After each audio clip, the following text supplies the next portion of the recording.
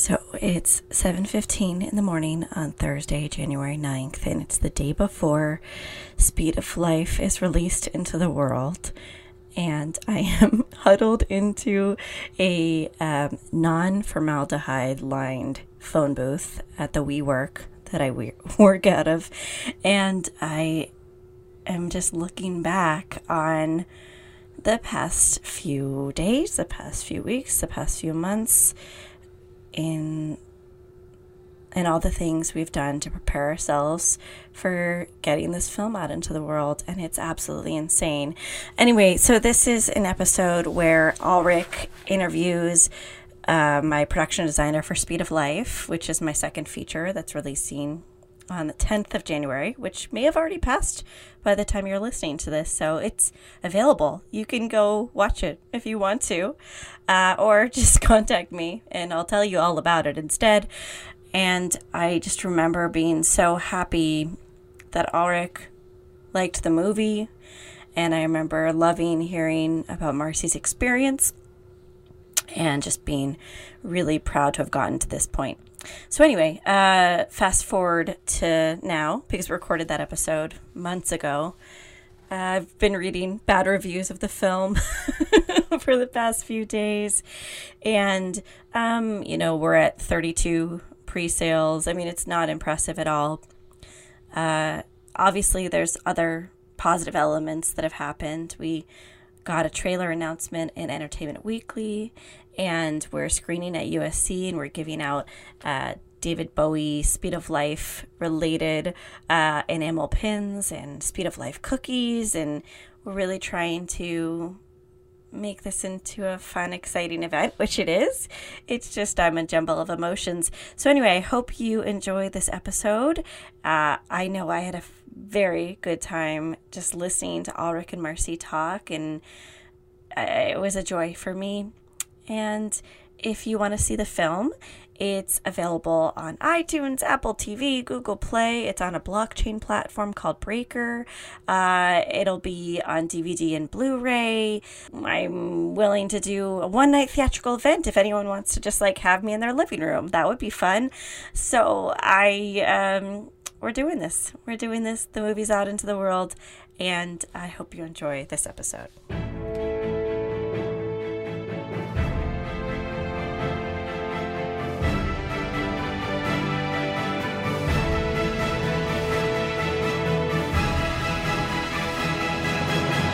Welcome to Making Movies is Hard, a podcast about the everyday struggles of being an independent filmmaker. I'm Liz Maute. And I'm Alrik Purcell. So this week we have something very special. We're doing something that we've never done before, really. I mean, kind of, but not really. But this is like a special run of podcasts to highlight the production of Liz Maute's newest feature, Speed of Life. We've kind of been doing this with the alternate since I started working on the alternate, and we're probably going to be doing more of that as I make that movie. But this is something Liz reached out to me to do, and I was totally into it because I think this is the perfect spirit of this. This captures the spirit of the podcast and why I started the podcast in the first place, is to really chronicle the making of films. So yeah, Liz, thank you for, approaching me with this idea. Thank you so much for saying yes. And I think a key part of why I want to do this is education. So much about your fantastic podcast, Alrik, is helping dispel the rumors, the myths, everything that comes along with filmmaking that are just assumptions. And I also, it's just an excuse for me to talk to my crew members that I love so much. So we'll be interviewing a few people from the crew and asking them what their experience was like. Yeah, and we won't release these every single week, just to kind of keep a natural flow of regular podcast goodness to you guys, because, I know we're kind of all over the place with our interviews, and I think to some extent people seem to enjoy that. So, it'll be like Speed of Life, and then a couple other things, and then more Speed of Life, a couple other things, something like that.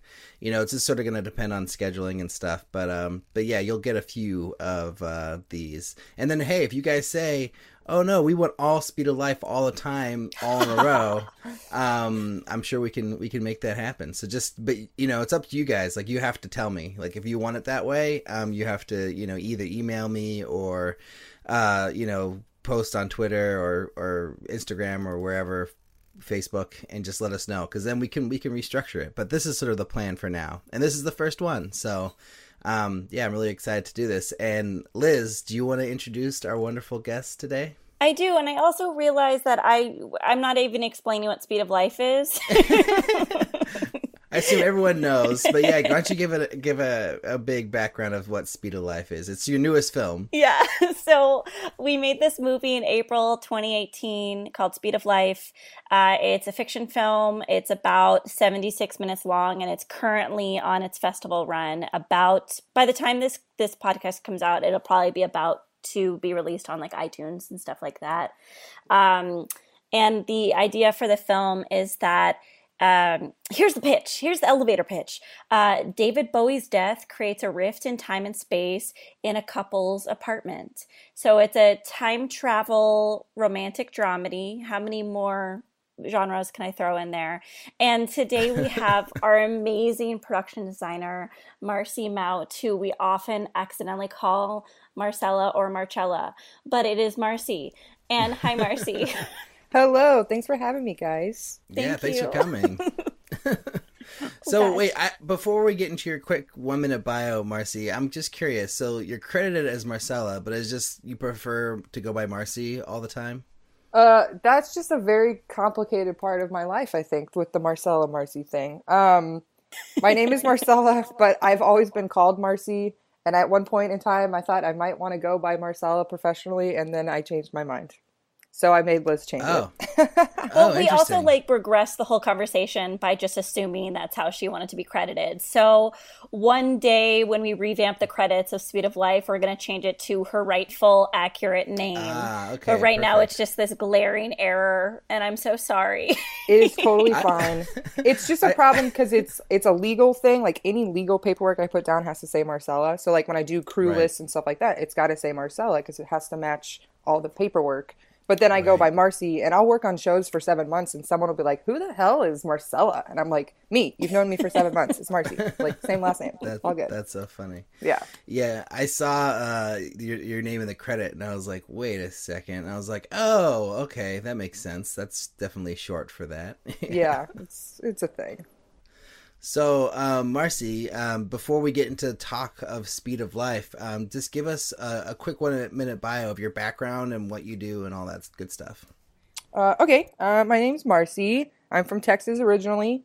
I went to college in Chicago for production design and film. I originally thought I wanted to be a director, and then I got to college and I was like, whoa, this is too much. I can't do this. So I really found my niche in production design. It's kind of a perfect meld for me. My father's an architect, my mom's a fine artist, and I get to work on movies too. So it was kind of a perfect thing for me.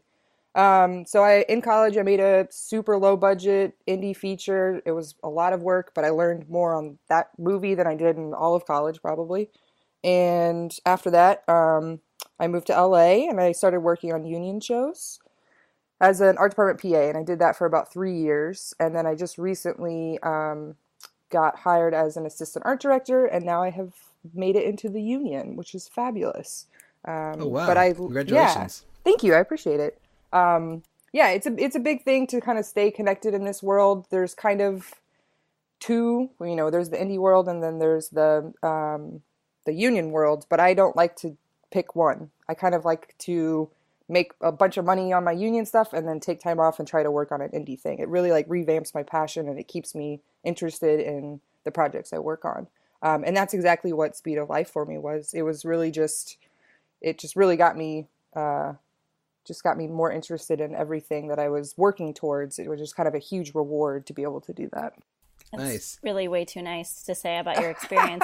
And I love that you said that directing looked like too much work, because I think clearly production design is way more work than directing. I just think directing has a longer period of it's a longer time commitment in terms of duration of the project. But what about directing did you think was too much or not right? With directing, it was all the decisions were so upfront, and I like to keep things, I like to go into something with a I'm very organized and I like to plan a lot, but I also do it in a special way where it's, nothing is concrete, and so that everything can kind of flow with the rest of the production. So with directing, I felt like everyone needed too many answers right then and there, and I wasn't ever ready to commit to something fully. And I think that was kind of my off-putting thing in college. And then also the competitiveness just in a college, realm where every single person wants to be a director because they don't know any other positions. So I think that's very 100% true. Like, no one knows what anyone else does. It's like you're a kid and you're like, I want to work on movies, so I'm going to direct. And that was me. That was like, exactly what I wanted to do. But then as I got further into experiences on set and like different productions or different short films and stuff, I really found that that's not where my strong suits were. My strong suits were really in the design, and you can really influence a film a lot by the way you design it. So it was a really important moment for me to realize I didn't want to direct. Well, I'm grateful for it. Yeah, kudos to you for directing. Oof, no, I'm grateful that you didn't want to. I'd be like, damn it, competition with Marcie. But that's genuinely how I feel. Marcie always had answers to questions, and I speak about not having answers. Anyway, Marcie. That's a subject for another podcast. We have to talk about this. So, wait, go ahead, Liz. You seem like you were queued up. I was just going to ask how Marcie and I met, and then I was like, why am I asking Marcie this question that I know the answer to? But I'll pretend like I don't. Marcie, how did we meet? Well, Liz and I met through a mutual friend. I had worked on a union show with I think she was a set deck coordinator at the time. She and I became friends. And then it turns out she's friends with Liz. And so when this production came up, she just kind of emailed me and she was like, hey, I don't know if you'd be interested in this, but my friend's making this awesome feature. You should send her your information and maybe we can get you hooked up on this film. And I was all about it. It meant that I had to quit the job I was working on early, which is hard to leave a show that you're working on early.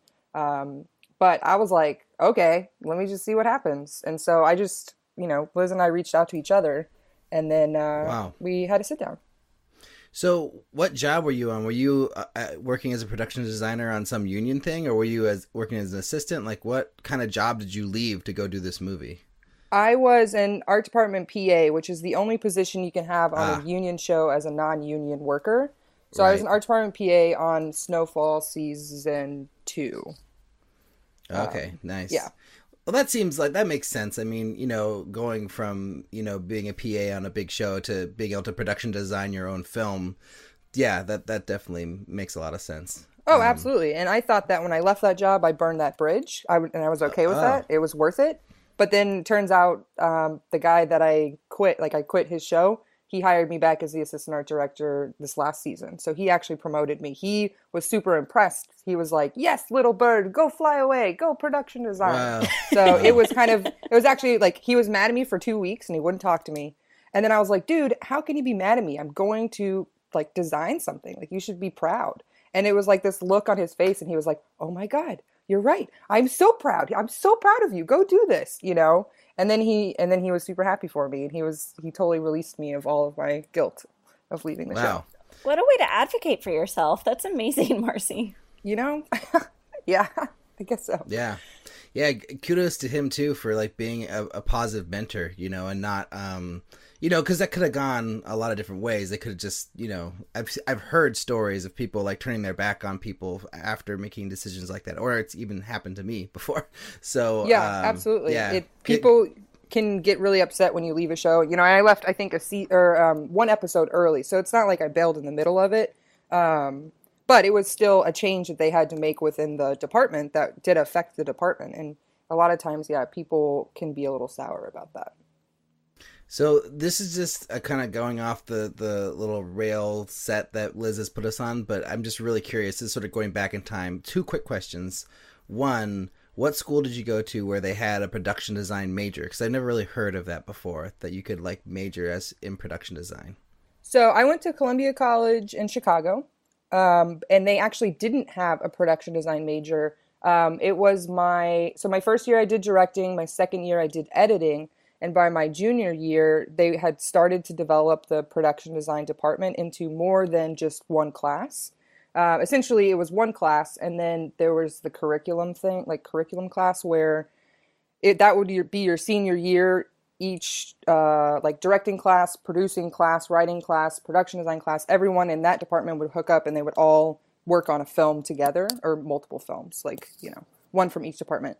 And so that was kind of the goal. But as I started getting more into production design, they started creating newer classes. And so I was actually in the first one to go through these series of classes and give feedback on what they needed to be, even though I had no idea what they needed to be. I was just like, this is good. This is not good.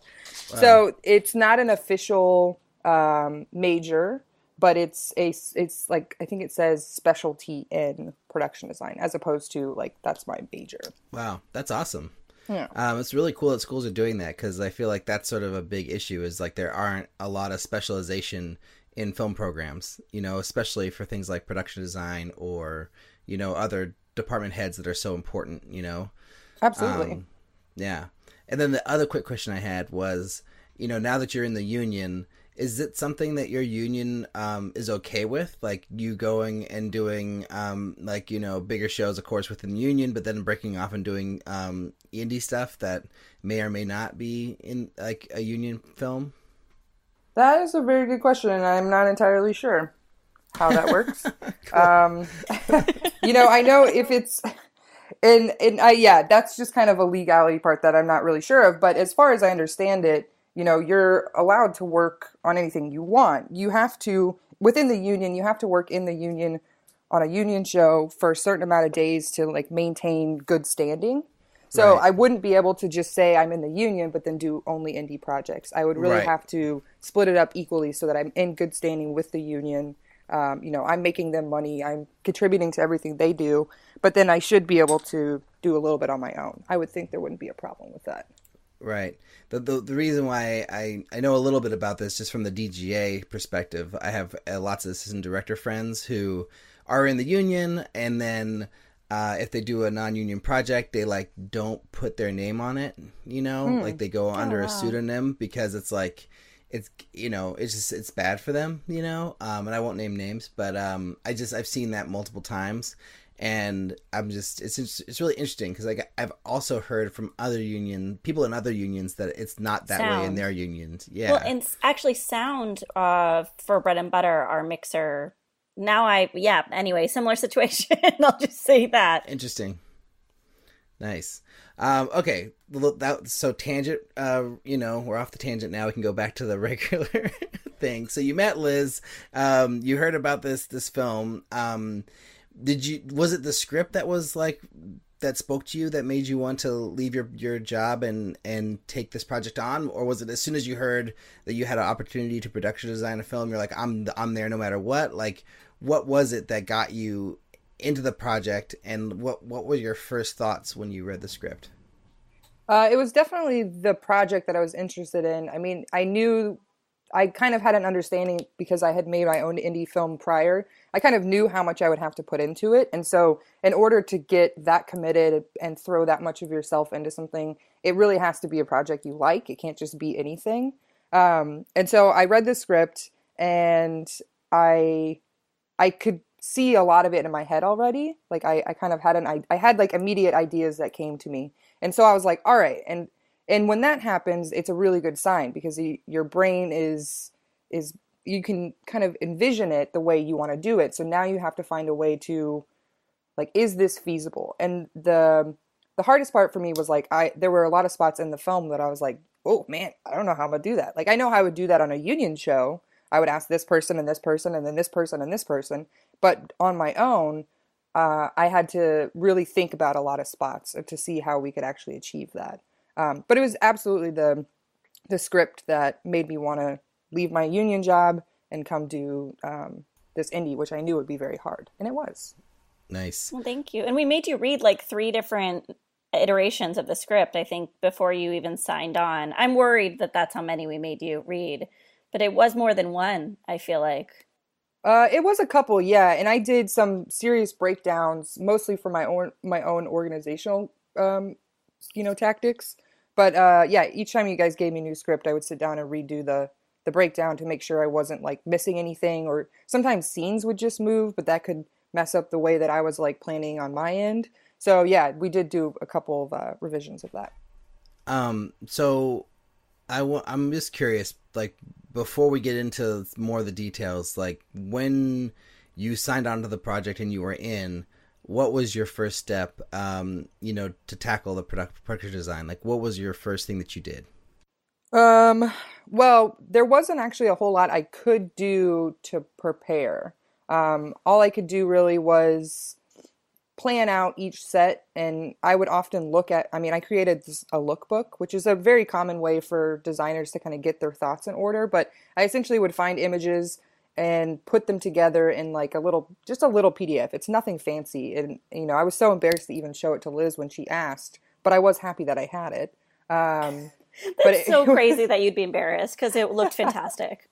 It was literally just pictures on a page. And I was like, I'm sorry, I didn't plan on showing this to you. But, and it was really just like a personal way that I, organize my designs.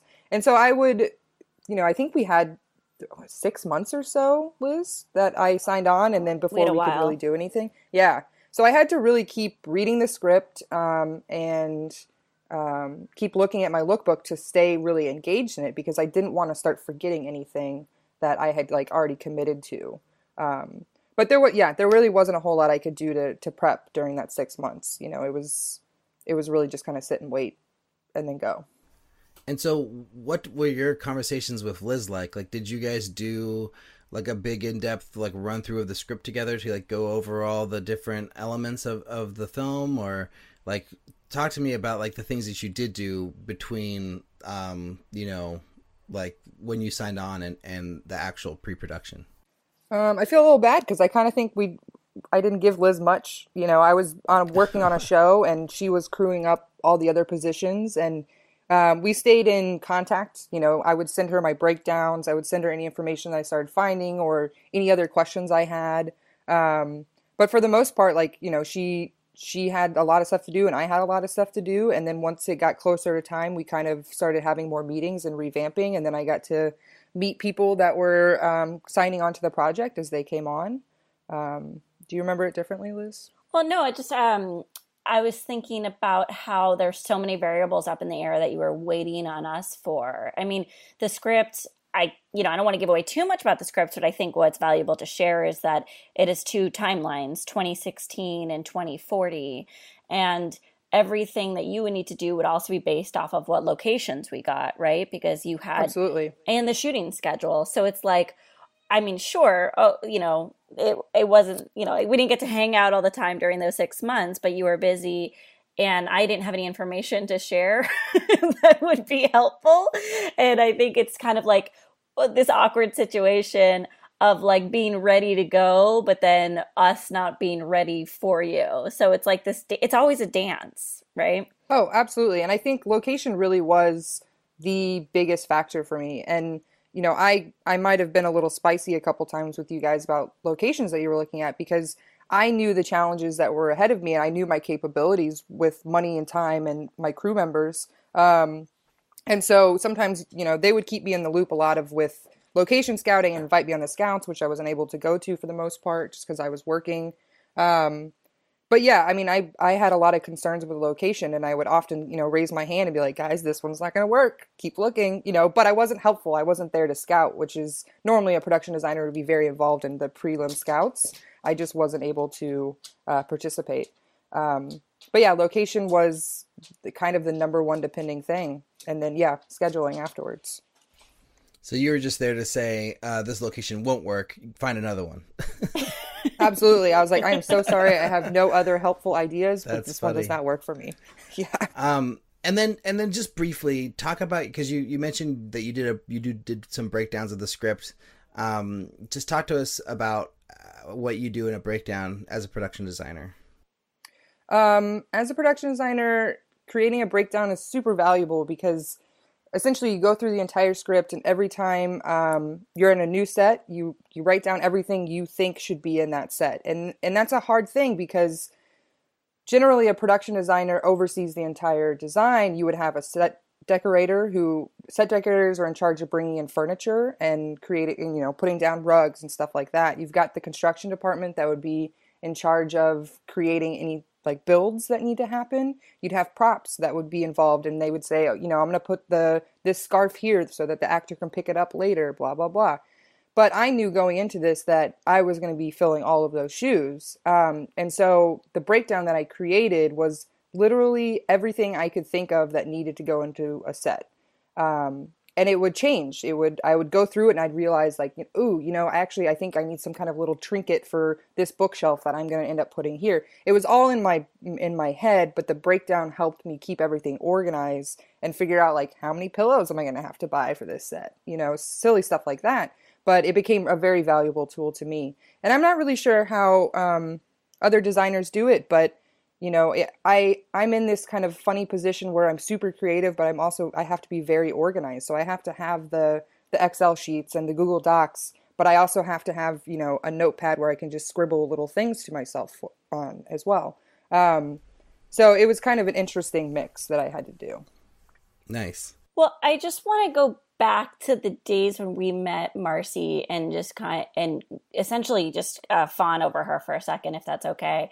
Because I think what was so astounding about her is that we were just these randos. It was me and my producer Josh sitting at a coffee shop with her, and I think she rolls up in a motorcycle. I didn't see her motorcycle, but I believe she rides one. And she's just like this cool girl with tattoos, and she has like the script printed out and notes everywhere, and like she did that lookbook, which she didn't want to show me, and just how absolutely impressive it was from my perspective. Like this goofy girl with like no money trying to make a science fiction feature to meet with someone who already put in hours to break down the script.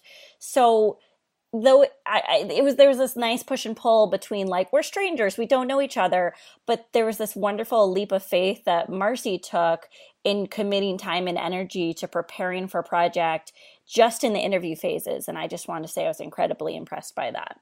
Well, thank you. That's super kind. But I have to say on my end, I think I even said this to you in an email. I was like, you do know that I'm just an art department PA, right? Like, I'm not actually a designer. Like, I'm not designing anything right now.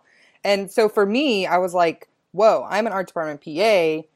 Sure, I did a feature in college, but that was many years ago. And I was like, this person is actually interested in sitting down with me. I was like, I got to get my shit together. I got to do all these things. And I was really invested in it. Like just the idea of sitting down with you guys to maybe work on this project was super exciting to me. So I appreciate your kind words. That's very nice. Well, and then that's so crazy. But also, and then, and just something, because I'm thinking of like, are there any potential production designers that are listening to this? And, to nail the job, act like Marcie, if someone's lucky enough to have a Marcie alike on their project, they'd be very, their project would be very valuable. But also it has to do with taste level.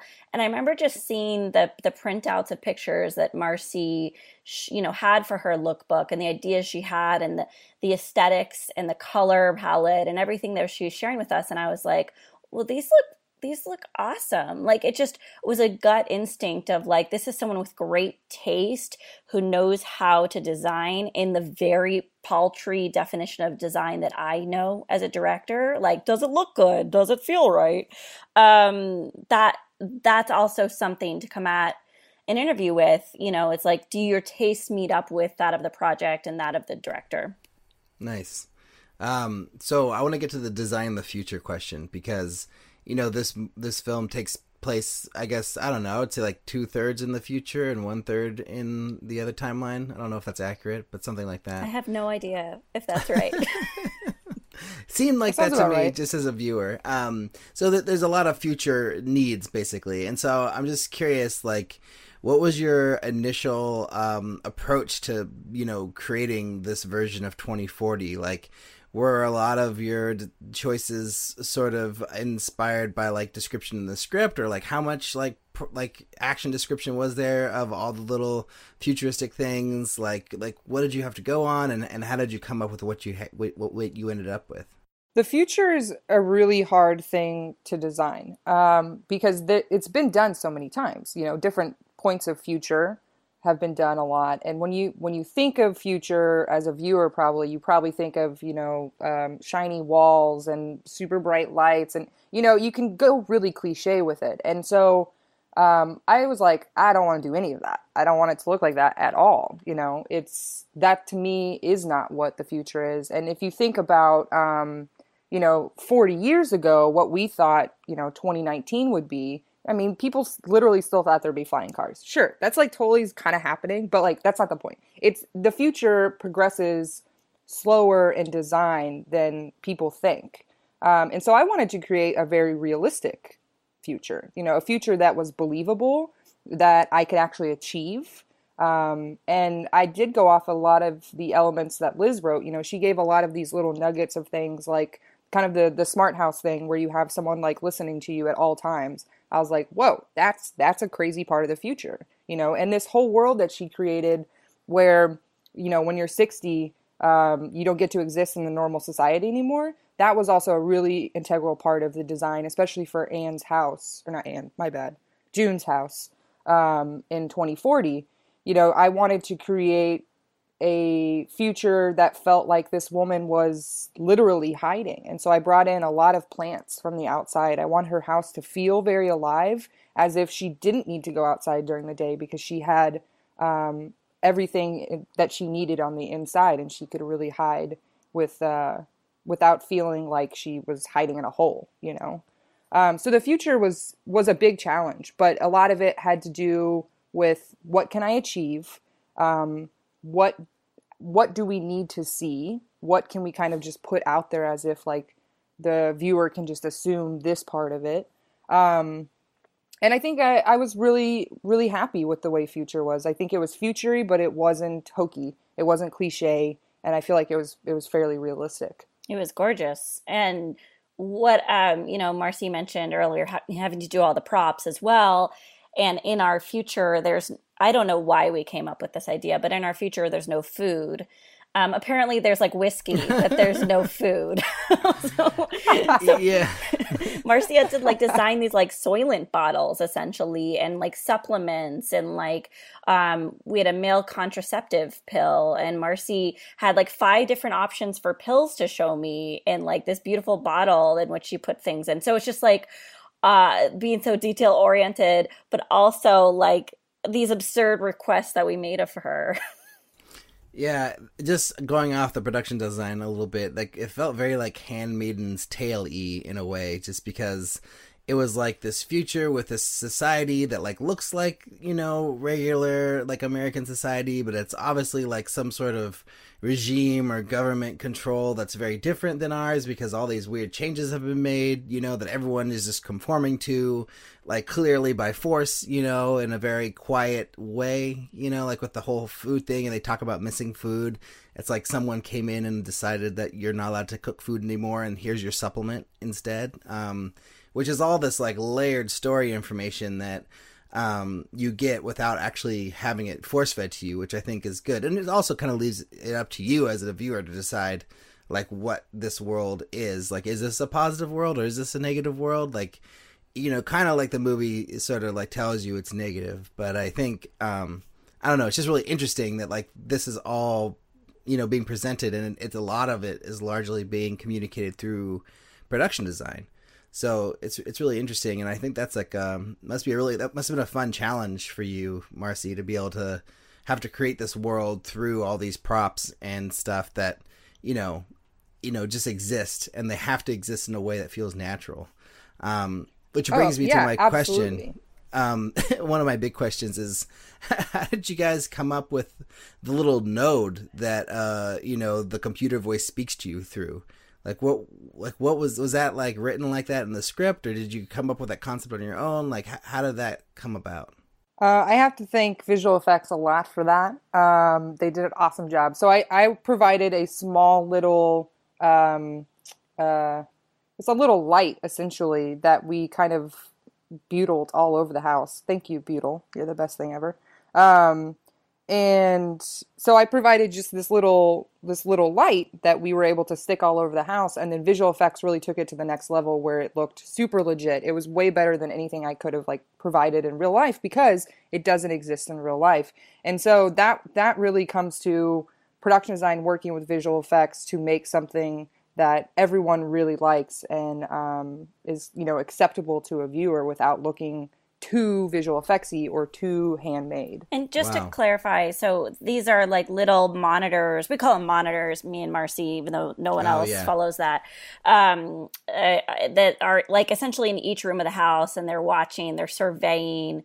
I think mainly listening instead of surveying to our characters, and supposed to be like this authoritarian throwback. But there was a reason why we chose orange, Marcie, and I can't remember. Do you remember why it was orange? Orange was the color we chose for, well, that was me. I was like, Liz, I need to do some graphic design stuff here because, you know, we had, I mean, this didn't make it into the final cut of the film, but we did have these printouts, these like flyers that were from this company that they would kind of post all over the place. And, you know, they, at one point they had come to give June a notice.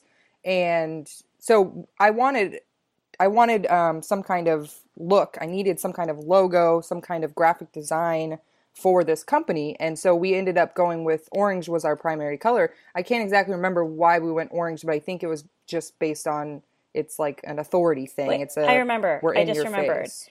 It's because we wanted it to be like Hal, but it wasn't going to be hard Hal. It was like Hal is red in 2001, so we're like, let's go orange. So it's like close let's go to red. Softer Hal.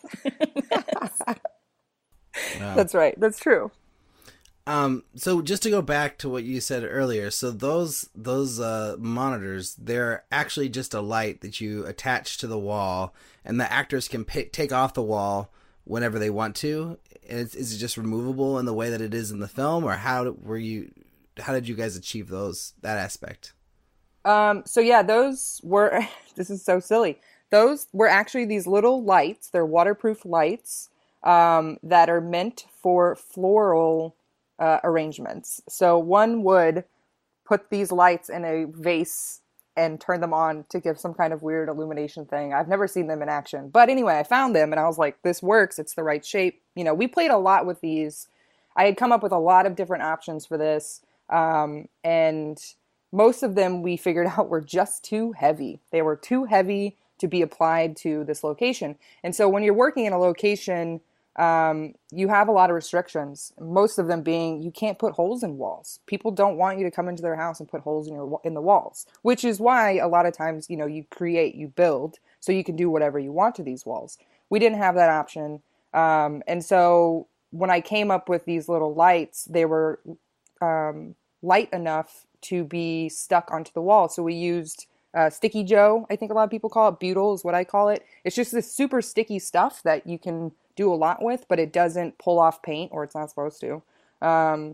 It doesn't pull off paint. It doesn't damage anything. And so that's essentially what we did is we would butyl them around the house. And then when June needs to pull them down, she was able to actually pull them down. There's no residue left, and you wouldn't see any of the sticky stuff left on the wall. Oh, that's awesome. And then just to be clear, so then your visual effects team went over those lights and made them look the way they do, and so they had to track whenever they're being moved around or being held in hands or buried in the yard or whatever. Like that was all visual effects components? Yeah, that was James. So we had two different visual effects teams on the film, each of whom really did us a solid and helped us out budget-wise. James did all of the monitors, and basically he did everything except for the wormhole. And he did an astounding job. Nice. Wow, that's pretty cool. So let's talk more about approaching this film. You know, as people don't know, but as I know, this was a very micro-budget production. Can you talk about how you approach a film like this? Like, do you have a certain amount of like did you know when you signed on like how much crew you would have access to, or was it understood that you'd be working like kind of alone? Like, I don't really know how many people were in your art department. Like, just talk us through like how you had to approach this film because, because of the budget size. So when I signed on to the project, I did ask budget so that I could get an idea. And based on that question, or that answer rather, it was pretty clear that I wasn't going to be able to hire anybody to help me. And it was also clear to me after I reached out to a lot of people that one wanted to work for me for free, which is absolutely fine. It was right. something that I was like, all right, cool, I got this. And so it was me, and then I had one other person who was actually my boyfriend at the time. I made him work on it. And oh wow, he worked every day with you? No, I wish. Oh, okay. I wanted him to. He did not. But he did help me a lot in terms of like moving furniture, which I'm a small girl. I can't really move furniture that much. I mean, I can move a lot of stuff. I'm way stronger than people think, but I can't move a couch by myself. And so he became my kind of set dresser mostly. And he also did some graphics for me, which really helped. So he did help me in a lot of ways, but for the most part, I was the person that was there all day during shooting. So I did like on-set dressing and I did the props. And I also often would stay every day after we shot to redress sets. So there was one day in particular, we worked our 12 hours and then I stayed for another 7 hours redoing the set because it needed to change over from 2040 to 2016. Wow. And that was a scheduling thing that we couldn't really avoid because even if we were able to give me during the day to change it, I still needed to be on set to supervise what was going on there. So I couldn't step away to change over a set. And so that happened a couple of times, but it was something I knew was going to happen and I was prepared for it. So. Wow. Yeah, I'm meeting with production designers now, or my production designer now for this film. He's already signed on. But this is a conversation we're having. It's like, I don't have any budget to like give you an actual art department. Like, what is the bare minimum? And he keeps on asking for more people, and it's just like, I can only give so much, because there's just no budget for that. But it's amazing to hear that you just did it, because that was one of the things he's talking about. Like, he's like, if I don't have at least 2 people, there's no way I could flip a set, like, prep a set like while we're shooting. Like, that's just impossible, right? And so it's amazing that you just did it. Well, and I want to commend Marcie because she, worked her ass off. And I always joke about how we're going to break Marcie, but Marcie's kind of unbreakable. But I want to acknowledge that this is really bad. Like, I just want to say it out loud. Like, right. I do not, want to ever do this again to another person. And I feel like a little bit of guilt on this call. But very kindly, Marcie just worked her ass off, but I really never want to be in a situation where someone else has to feel like they need to do that. So it's something that I learned from as well. Yeah. I mean, I would also say it is really, I would say please give your production designer what they want, but that's just me right. advocating for my fellows. Right. But it really came down to, do I want to take money out of my small budget of the art department to pay someone else to help me, or do I just want to do it? And honestly, I just was like, I want all the money I have to go into my design. I need it. I want to show, I want to be able to get the things that I need for my designs because it's for the better of the film. Like, screw sleep. Like, I don't need sleep. Like, I'm fine, But I was you there do every need day. sleep. Everyone should sleep. Yeah, everyone should sleep. But I think what this speaks to is like the passion that we all have for our craft, right? And Marcie, was this your first? This is your second film as a production designer, right? Yeah, second film. Mm-hmm. Yeah, so I can understand that like you're probably looking at it the way that like Liz and I look at our films. It's just like, this thing needs to be made and we'll do whatever we have to do to get it done. And you sort of, took that sort of approach to your production design, which I think is a really, amazing thing. But I do think, Liz, you're right. We shouldn't be pushing people that hard on projects because in the end, it's just a movie and there are ways to get away, or get around these sleepless nights. But we all do them, it's just what happens, Yeah. In my mind, I'm like contemplating, like thinking of all the safeguards that we created. And then at the same time, I'm like, well, none of them were good enough. Like I'm just reevaluating the production. I'm like, well, our producer stayed late, just to make sure that Marcie would be okay. But also we put Marcie in this position where she felt like she needed to stay late. You know what I mean? Like I'm just thinking of all these things that I would do differently.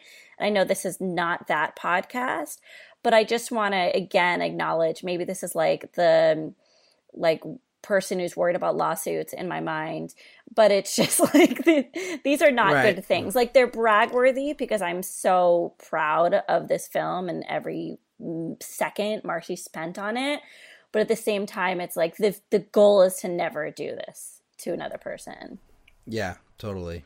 And you'll take this experience, Liz, into your planning for the next film, and when someone's saying, well, could you just do it like this? Then you'll just be like, no, we can't do it unless we get what we need for our team, But yeah, anyways, let's move on to another subject.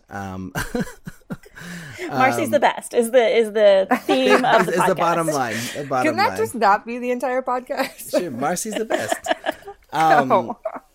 So I want to know, like, knowing the restraints and knowing what you had to do on the certain timeline with the budget, what were things that you did in order to make it work? Like, what are some tricks or tips that you thought of in order to like make this job achievable?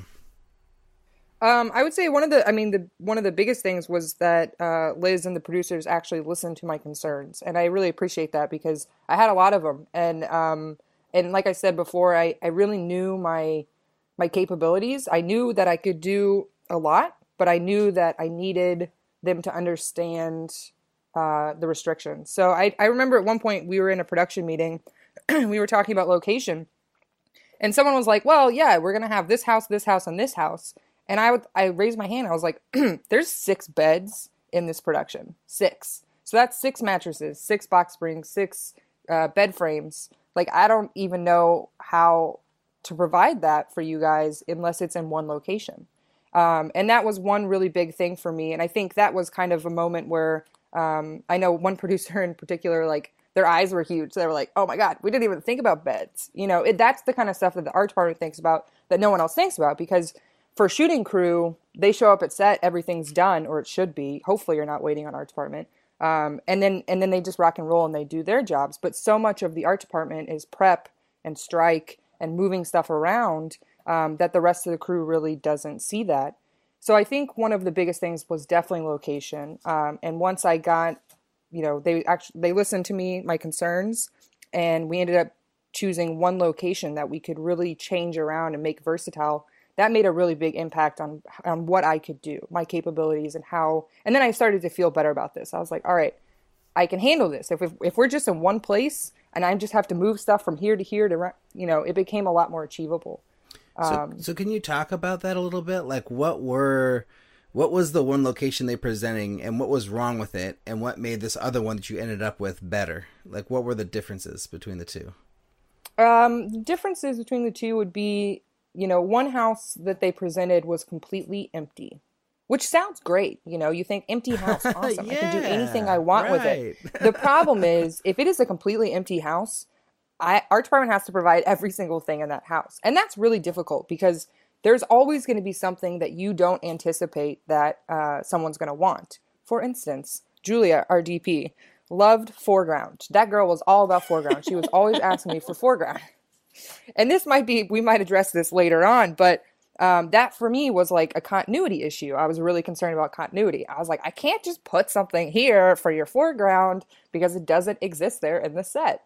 And so I did have to kind of be super resourceful in this house that we were at. And sometimes I did have to borrow some of their stuff to put in foreground, or, I used their beds. That was a big thing, having mattresses already there that I could just move around and put in different locations made a big impact on me because I didn't have the budget for any kind of transpo.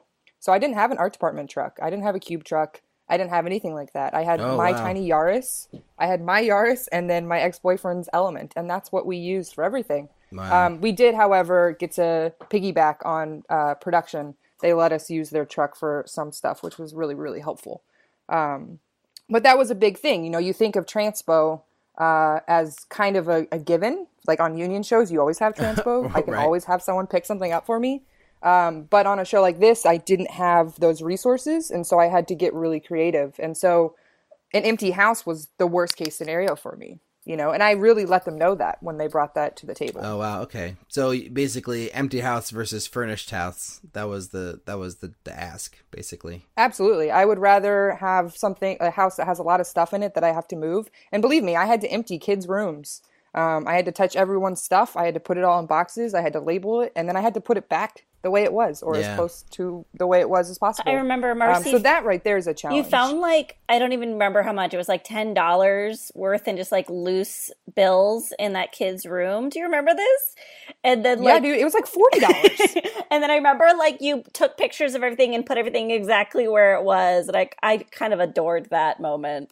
Yeah, I mean, when you're in someone's house, you know, they're trusting you with everything, and they don't always know exactly what you're going to do. You know, and that's also a very uncomfortable thing, is like when art department's in a house and the homeowners are there watching your every move, you're like, okay, I found this weird thing under a bed. I don't know where to put that. Like, I'm just going to put it here. And then I promise I'll put it back under the bed later. You know, it'll be there. And did you guys have access to the house for a certain amount of time on your own, or were they living there while you were shooting? They were mix. there. Yeah, absolutely. It was definitely a mix.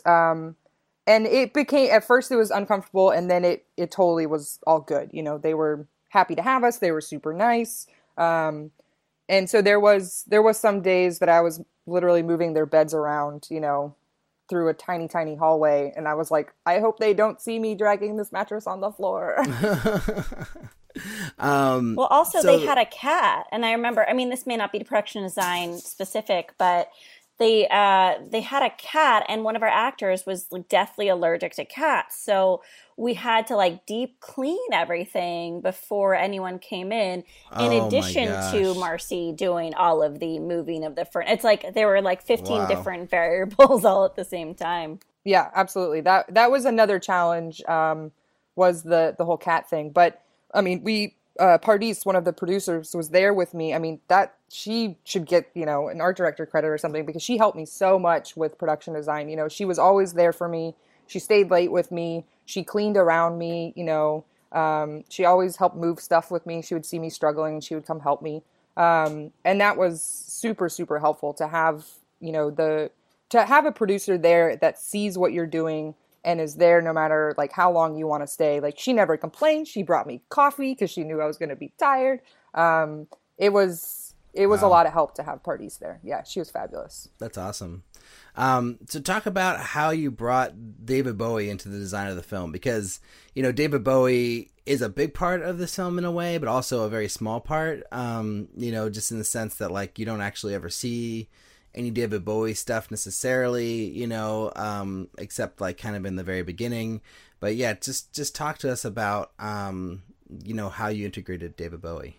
That was really difficult because clearance wise, and I know clearance pretty well because I've done a lot of clearance stuff for union shows. So I kind of know what I can and can't do. And so clearance wise, we didn't have permission to use anything of David Bowie's. I couldn't put any albums in there. I couldn't put up a poster of his. You know, I really was limited to that.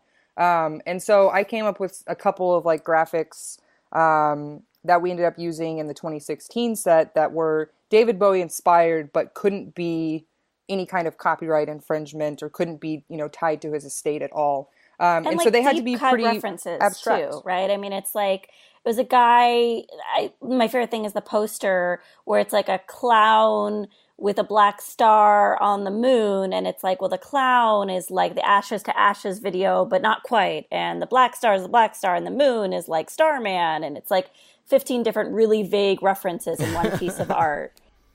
Absolutely. And we had to go very vague with it, and we had to be pretty abstract with it and hope that, you know, people like us or the viewers would pick up on little elements like that, that would help bring it through. But that also kind of ties into the whole future that we created, where it's a lot is interpreted. You know, it's here's a little nugget and then you get to interpret the rest. And I think that's a really great way to approach it when when you have such a constraint like copyright infringement and stuff like that. When you're really limited, you know, sure, on any huge budget thing, they would be able to give David Bowie's estate as much money as he wanted to use their album cover, but we didn't have that capability, so we had to get really creative with how we brought him into the film.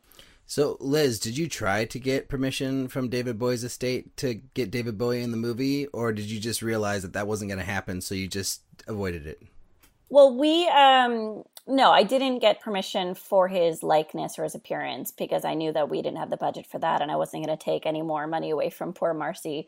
But when we were doing the post music, you know, the licensing for the soundtrack of the film, we reached out for one cue that we actually recorded a scene to.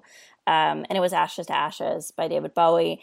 And the estate rejected us without reason, literally without reason, which was always our inclination. We always kind of felt like we were small potatoes and we would never get their permission. So let's just go forward in a respectful, legal way through these really vague allusions musically and set-wise.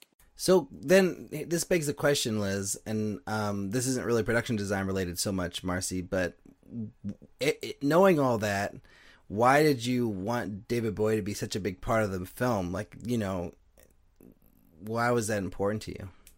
What I think is really funny is he actually isn't really a huge part of the film. I mean, the original script had nothing to do with David Bowie. It was supposed to be this horror film because I was trying to make money. I was like, horror always sells. Write a horror film. And I couldn't do it. And I got writer's block. And then David Bowie died. And I was like in my room. And I was like, it should be really fun. What if I just put his death into the movie? And putting his death into the movie actually cured my writer's block. And so I just inserted him into the opening scene, his death. And then we wanted to make sure we followed up with it, you know, a few times, like rule of 3, so that it felt purposeful and was a little bit of a tribute to him. But the film itself is actually about getting over a lost love. And we talk about David Bowie a lot because he's like the sexy marketing ploy to get people interested in our movie. Oh, I see. Interesting. I mean, because, you know, I feel like, yeah, the character, you know, June, like her reaction to David Bowie's death is sort of like part of the catalyst for the whole film in a way, you know, that leads to this thing that happens. Yeah. And so that's why I feel like it does have a lot to do, but I'm just saying, like, you know, it didn't have to. But I feel like I can understand as a filmmaker and a writer and a creator, like why to you it did, because it was the thing that got you going, and then it becomes intertwined with the story, and then it becomes just this thing that like you just need to be in the film, you know. And also so his death signals. I mean, you know, wherever you are politically, we all feel that 2016, I'm going to say something very broad. We all feel like 2016 was a big year, right? Right, so, right. It was a big year. And so that's also what we're doing is like his death is kind of this time marker for the audience to be like, you know, in our film, David Bowie's death creates that rift in time and space, but like a lot of things that year could have created a rift in time and space. And so that's what we're always kind of alluding to when we refer to David Bowie. And if you ask my partner, Sean, he would think that Prince's death was much more impactful, but he's wrong. It's David Bowie. Well, I think it just depends on who you are, you know?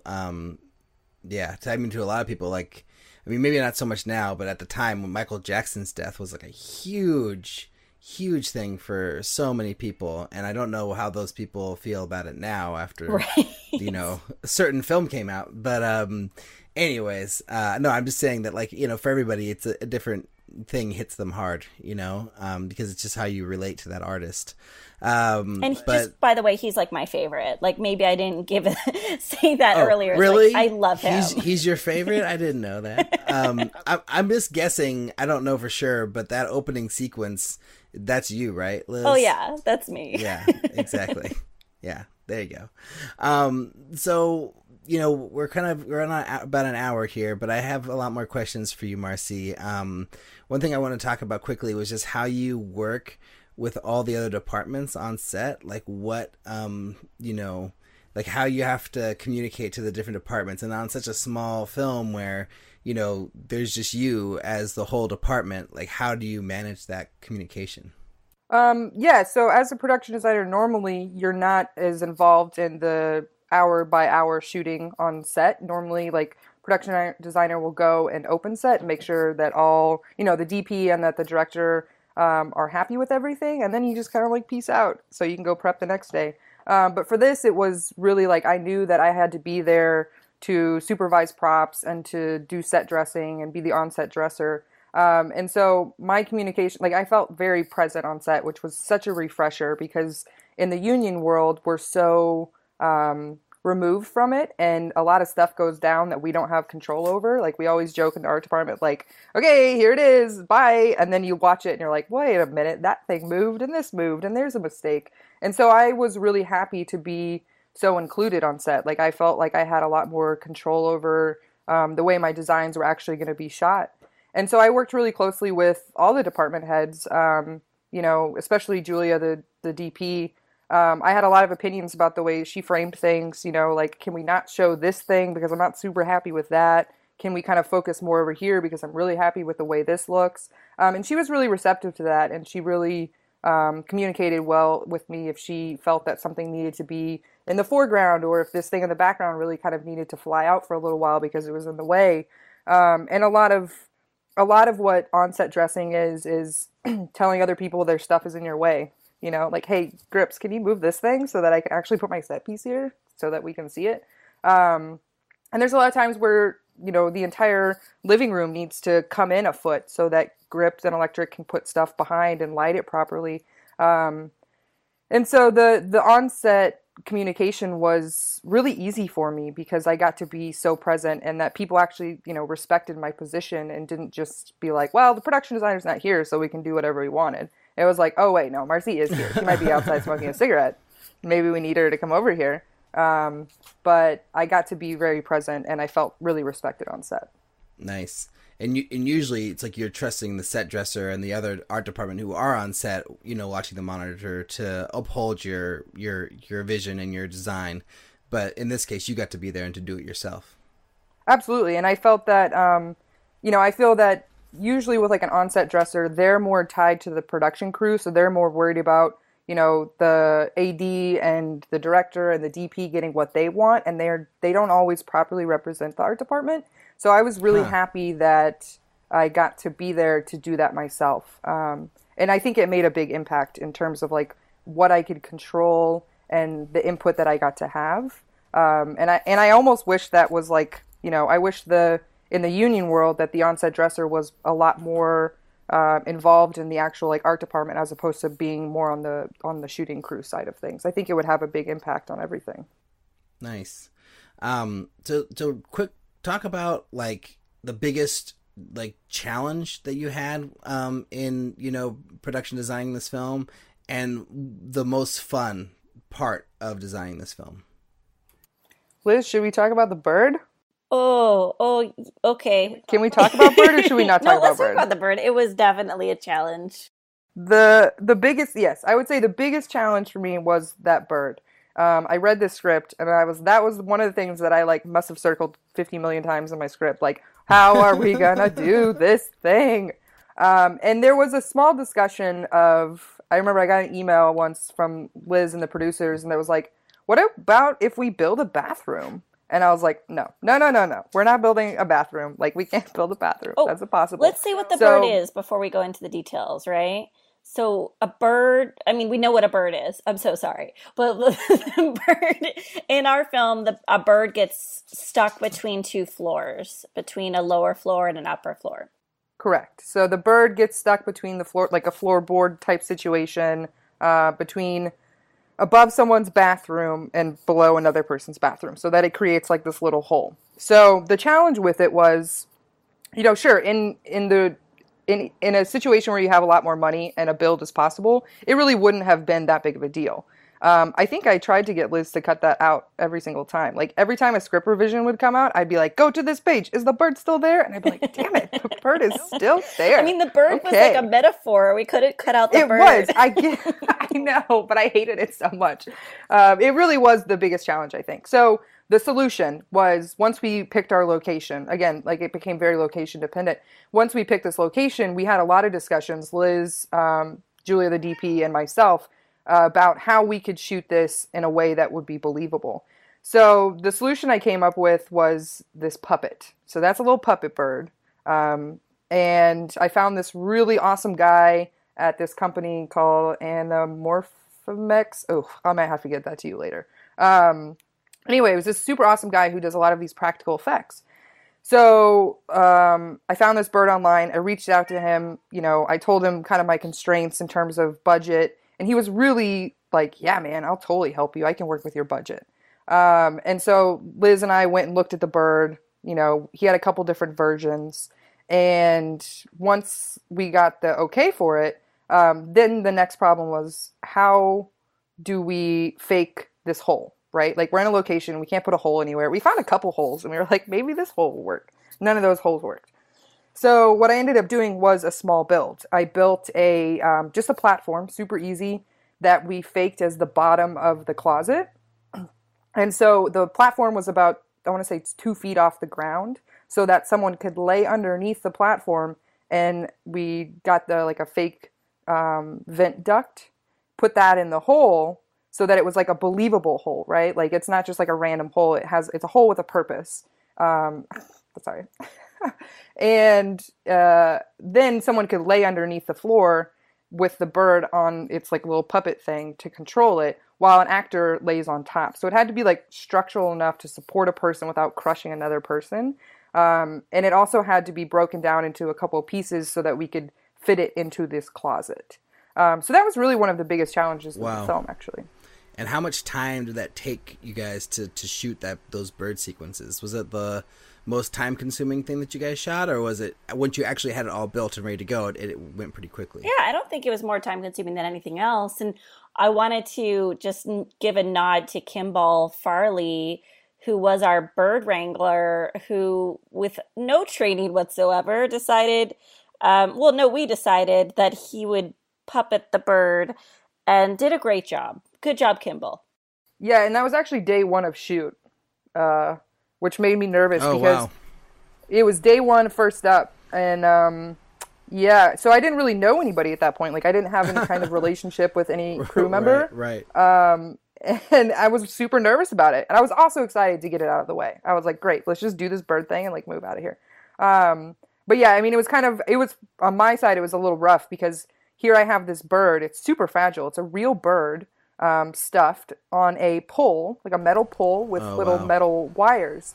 And so it's super fragile, right? And like, this guy gave it to me at a really good deal, kind of like on a faith-based thing, like, hey, don't mess this bird up. So I was actually super protective of it. And we're sticking it in and out of this metal vent, thing. And I was really concerned because Kimball was fabulous, but it was such a fragile thing that every time it would go in and out of this hole, its little wings would get all disoriented. I kept having to like comb its feathers down. It was like losing feathers. Yeah, and he had no monitor. We didn't provide a monitor for him, so he had no idea what he did, like what it looked like, what he was doing. Oh, wow. So he had to just go off of your, like, basically you guys saying, it's good, it looks good. Yeah.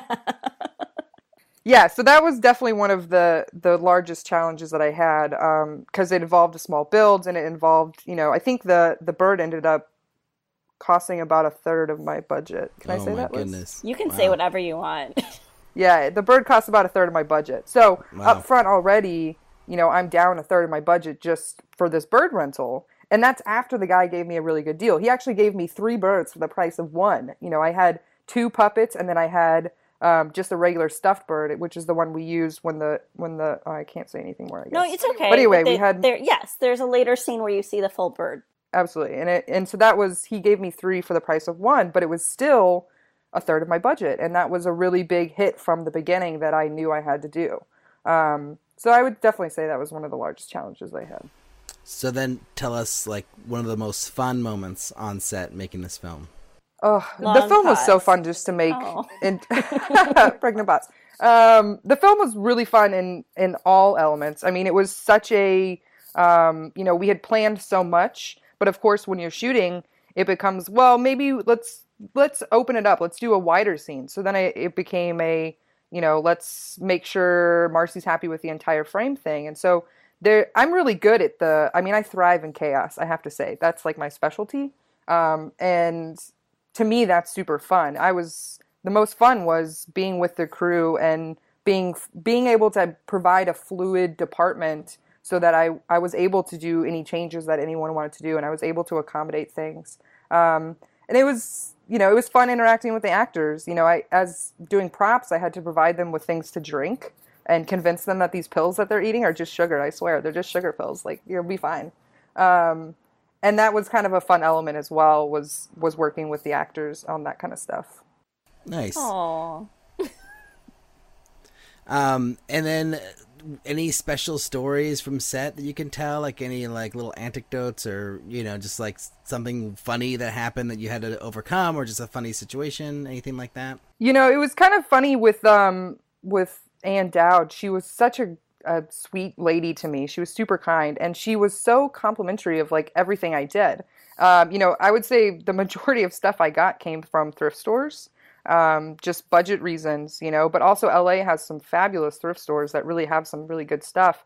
And I had redressed, she was there, she got to see the 2040, which is mostly what she acted in. But then she also got to see the changeover the next day for the 2016, where I had to change the entire house back to 2016. And when she saw the 2016 thing, she was like, oh my God, I love this. I love that. And at the end of the film, she said, this table runner that you have, do you think I could have that? And I'm thinking, oh my God, I bought this at the thrift world for 30 cents. Like, you can totally have this, Wow. But it was so nice of her to compliment my designs and actually like want to keep something from the film.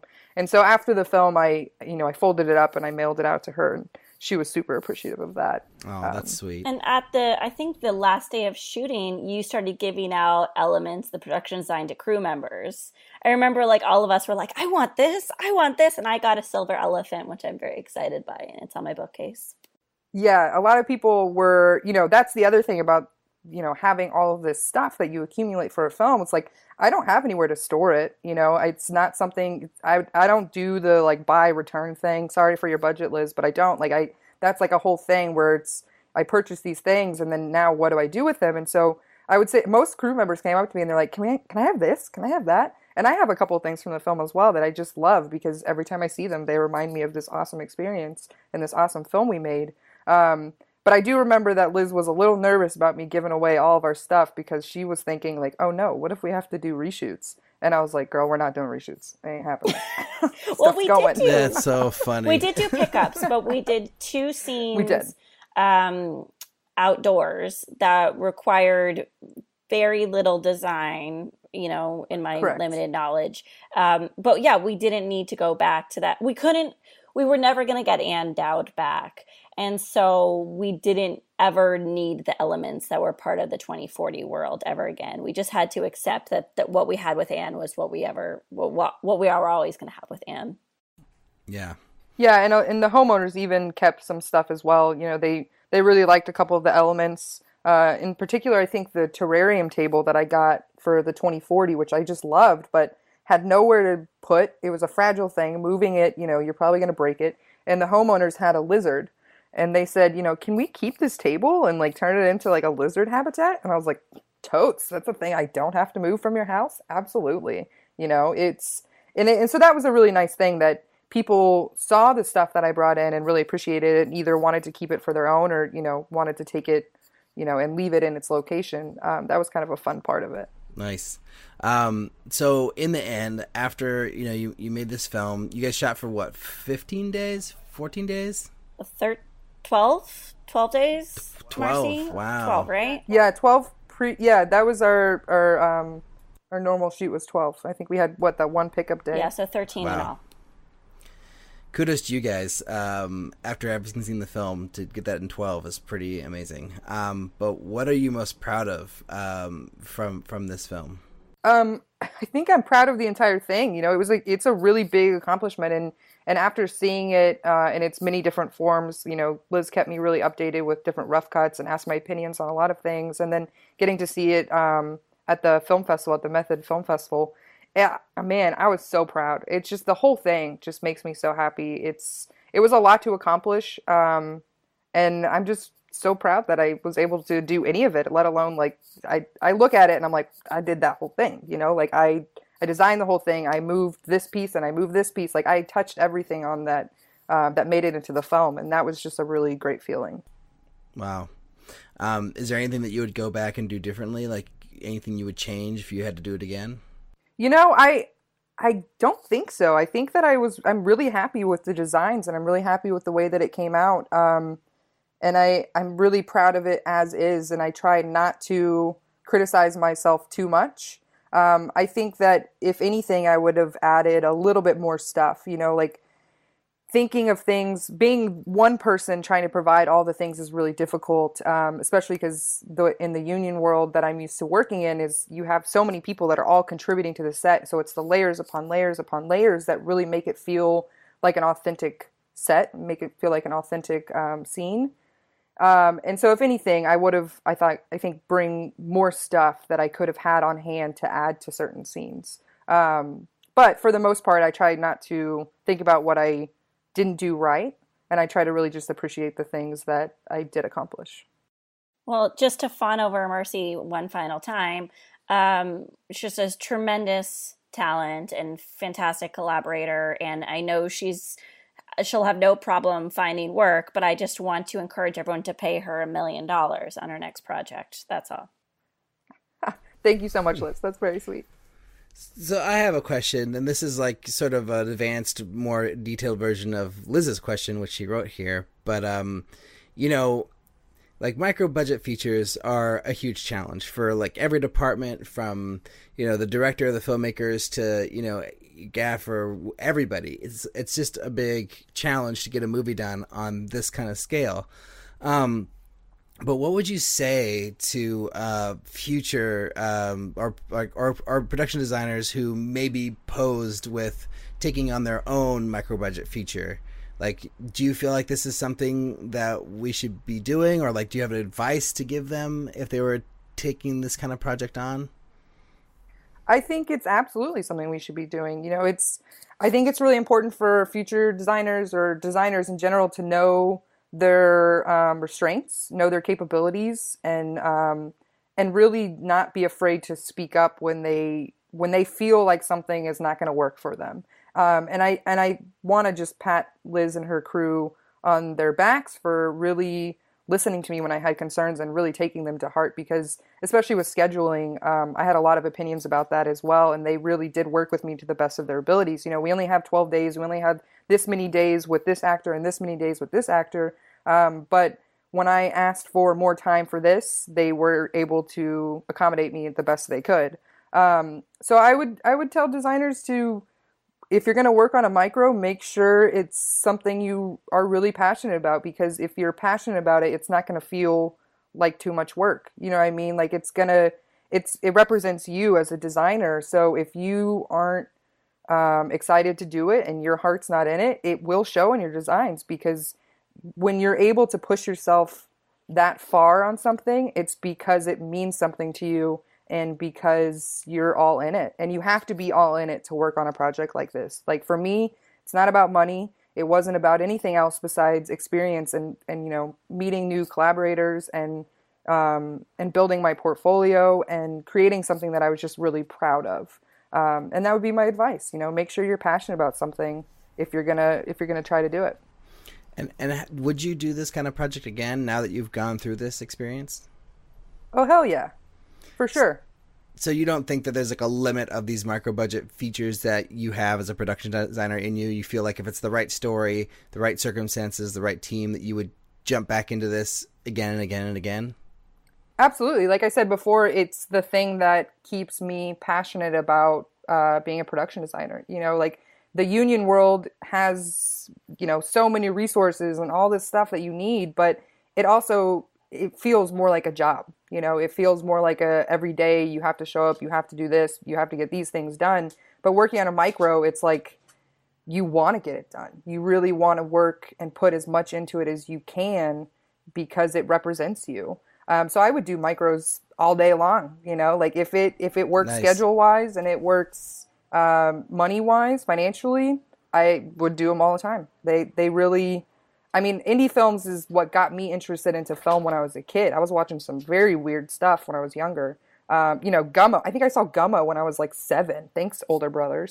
But it's a film like that. Like when you're a kid and you don't understand what's going on, and it's so weird, and it feels so real life. You know, that's a micro. It's I think it's that kind of film that I was always really interested in working on. I never really wanted to do union stuff. I never really wanted to do TV shows. It was always indies that I wanted to do. So getting the opportunity to do that is really important to me.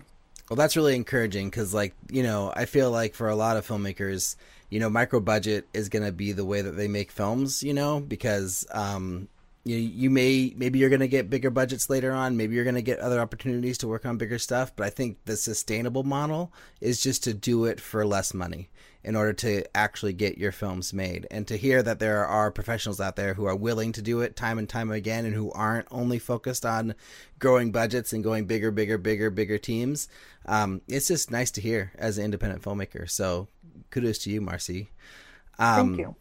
Liz, last questions for Marcie before we wrap this up? No, I'm just really enjoying listening, and thank you, Marcie, for being so open and honest and fabulous. Well, thanks for asking me to do this. It's super fun. So Liz, here's a question for you. Yeah. You know, in working with Marcie and working with a production designer, like, what did you learn as a filmmaker in this experience as far as creating production design? And like, is there anything that you do differently on your next film that you learned from working with Marcie? I think it's just that there are real repercussions, the decisions you make as a writer. I think when I'm in my room, I'm in my little cave and I'm writing, I'm often challenging myself to write things beyond, you know, dialogue scenes that are from a romantic dramedy, which is like my specialty. And when I threw the idea of putting a wormhole into this and time travel and all this stuff, I don't think I really understood how much hard work it would take to execute that. And so, like, I really lucked out because of my fantastic crew. But just even hearing this Marcie talk is reminding me of all the things everyone did to make this project a viable project. So I just need to keep that context in my mind every time I write something, because I'm going to keep on doing micro budget until someone hands me $1 million. So I need to think what's going to be the kindest thing for my crew while also fun and meaningful and substantive. And sustainable too, you know? Totally. Yeah, which is great because this is your second feature. And so I think you're like living proof that this is sustainable to make multiple features at this micro budget level. So to me, it's like, you know, as a filmmaker who hasn't yet made my first feature, it's like, this is the future that I could have. Like, I could make more than one of these and I could keep going. So you two could be like me, Alrik. I mean, I know, exactly. So to me, it's like you're a huge encouragement, Liz, to the filmmaking community. And, you know, hearing from Marcie, it's even more encouraging, you know, to like know that this is the kind of teams that you can create. So if you're really lucky, I'm you pumped. can get a Marcie too. That's awesome. Yeah. Okay, well, Marcie, now that we're wrapping this up, you know, where can people find your work? Are you on Instagram, social media, website? Yeah, so absolutely. I have plenty of social media accounts. I have an Instagram. It's MAR_SEE. And that's really my personal one, but it kind of documents a lot of, you know, my daily life in art department, which is super fun. And then also, if anyone's interested to collaborate on anything or needs a little bit of help with some ideas, my email is marcellamaute@gmail.com. And I am always happy to help anybody because, you know, it's what this entire community is about is, you know, I have a question about this. How did you achieve this? If I need to build this, what does it need to look like? And I'm always happy to answer any questions and collaborate on projects. Awesome. So you hear that, people? If you're trying to make a movie and you need a production designer, you can email Marcie directly, and maybe she'll give you some advice, or I don't know, take a look at your script if you're lucky. Maybe. Absolutely. Yeah. So thanks again, Marcie, for coming on the show. If you want to check out our website, you can go to makingmoviesishard.com, where you can find links to the things we talked about in this episode, including hopefully a trailer for Speed of Life by now. Hopefully it's out in the world for people to see. And then, we'll have Liz's website and the film's website out there too.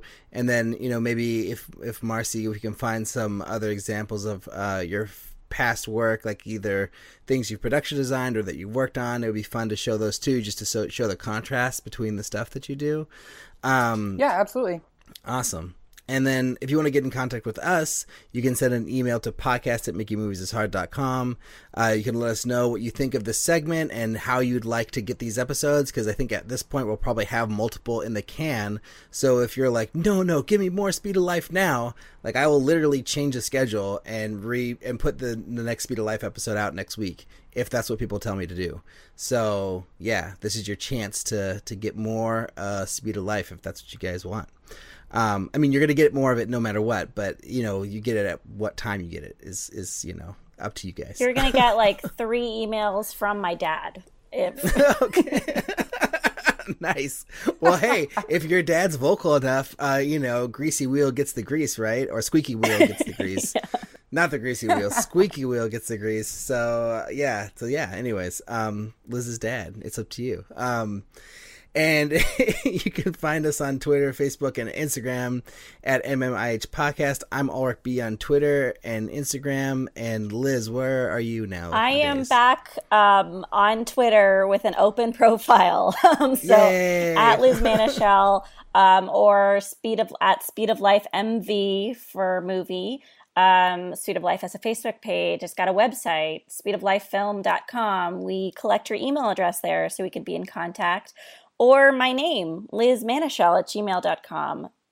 Those are all the ways to talk. Awesome. And then finally, if you guys like this show, tell a friend. You can help us get the word out by leaving a review on iTunes or Stitcher, which is extremely helpful. We also have a Patreon page that you guys can check out and support if you want to see more of these episodes keep coming in future years. No cool ending that I've come up with. That's so funny. The last episode that we recorded, I talked about wanting a better ending, and I have not written a better one yet. So, yeah, thanks again for both of you for a wonderful show, and yeah. Thank you. Maybe that's the Thanks cool so ending. much for having me. Oh, sorry, Marcie. I think the fine. Cool ending is just like extreme awkwardness, talking over each other, and like petering out. Yeah, that's the way we do it here. Talk to you guys next week. Thanks. All right. Well, thank you for listening to our episode about the production design of my second feature, Speed of Life. And if you want to contact me about the movie and how to see it, you could just email me at lizmanischel@gmail.com. You could go to our website, speedoflifefilm.com, and on there we have press, we have stills, we have the trailer, we have ways to see the film. Not obviously, oh God, do this again, Liz. Do I get to edit this? No, I'm just going to keep going to make it easier for Alrik, because it's the day before we release this podcast. I was going to say, obviously, you should follow us. Making Movies is Hard in all of our social channels, MMIH Podcast on Twitter, Instagram, all of these things. And to drop us an email. And here's where I'm supposed to tell you where our email address is. Okay, podcast@makingmoviesishard.com. You can send us an email there. And what else? I'm just glad you listened. And if you want to check out the movie and see how Marcie's magic was put to good use, search for Speed of Life on all transactional platforms today. And thank you. Thank you for listening. I'm so awkward. Bye.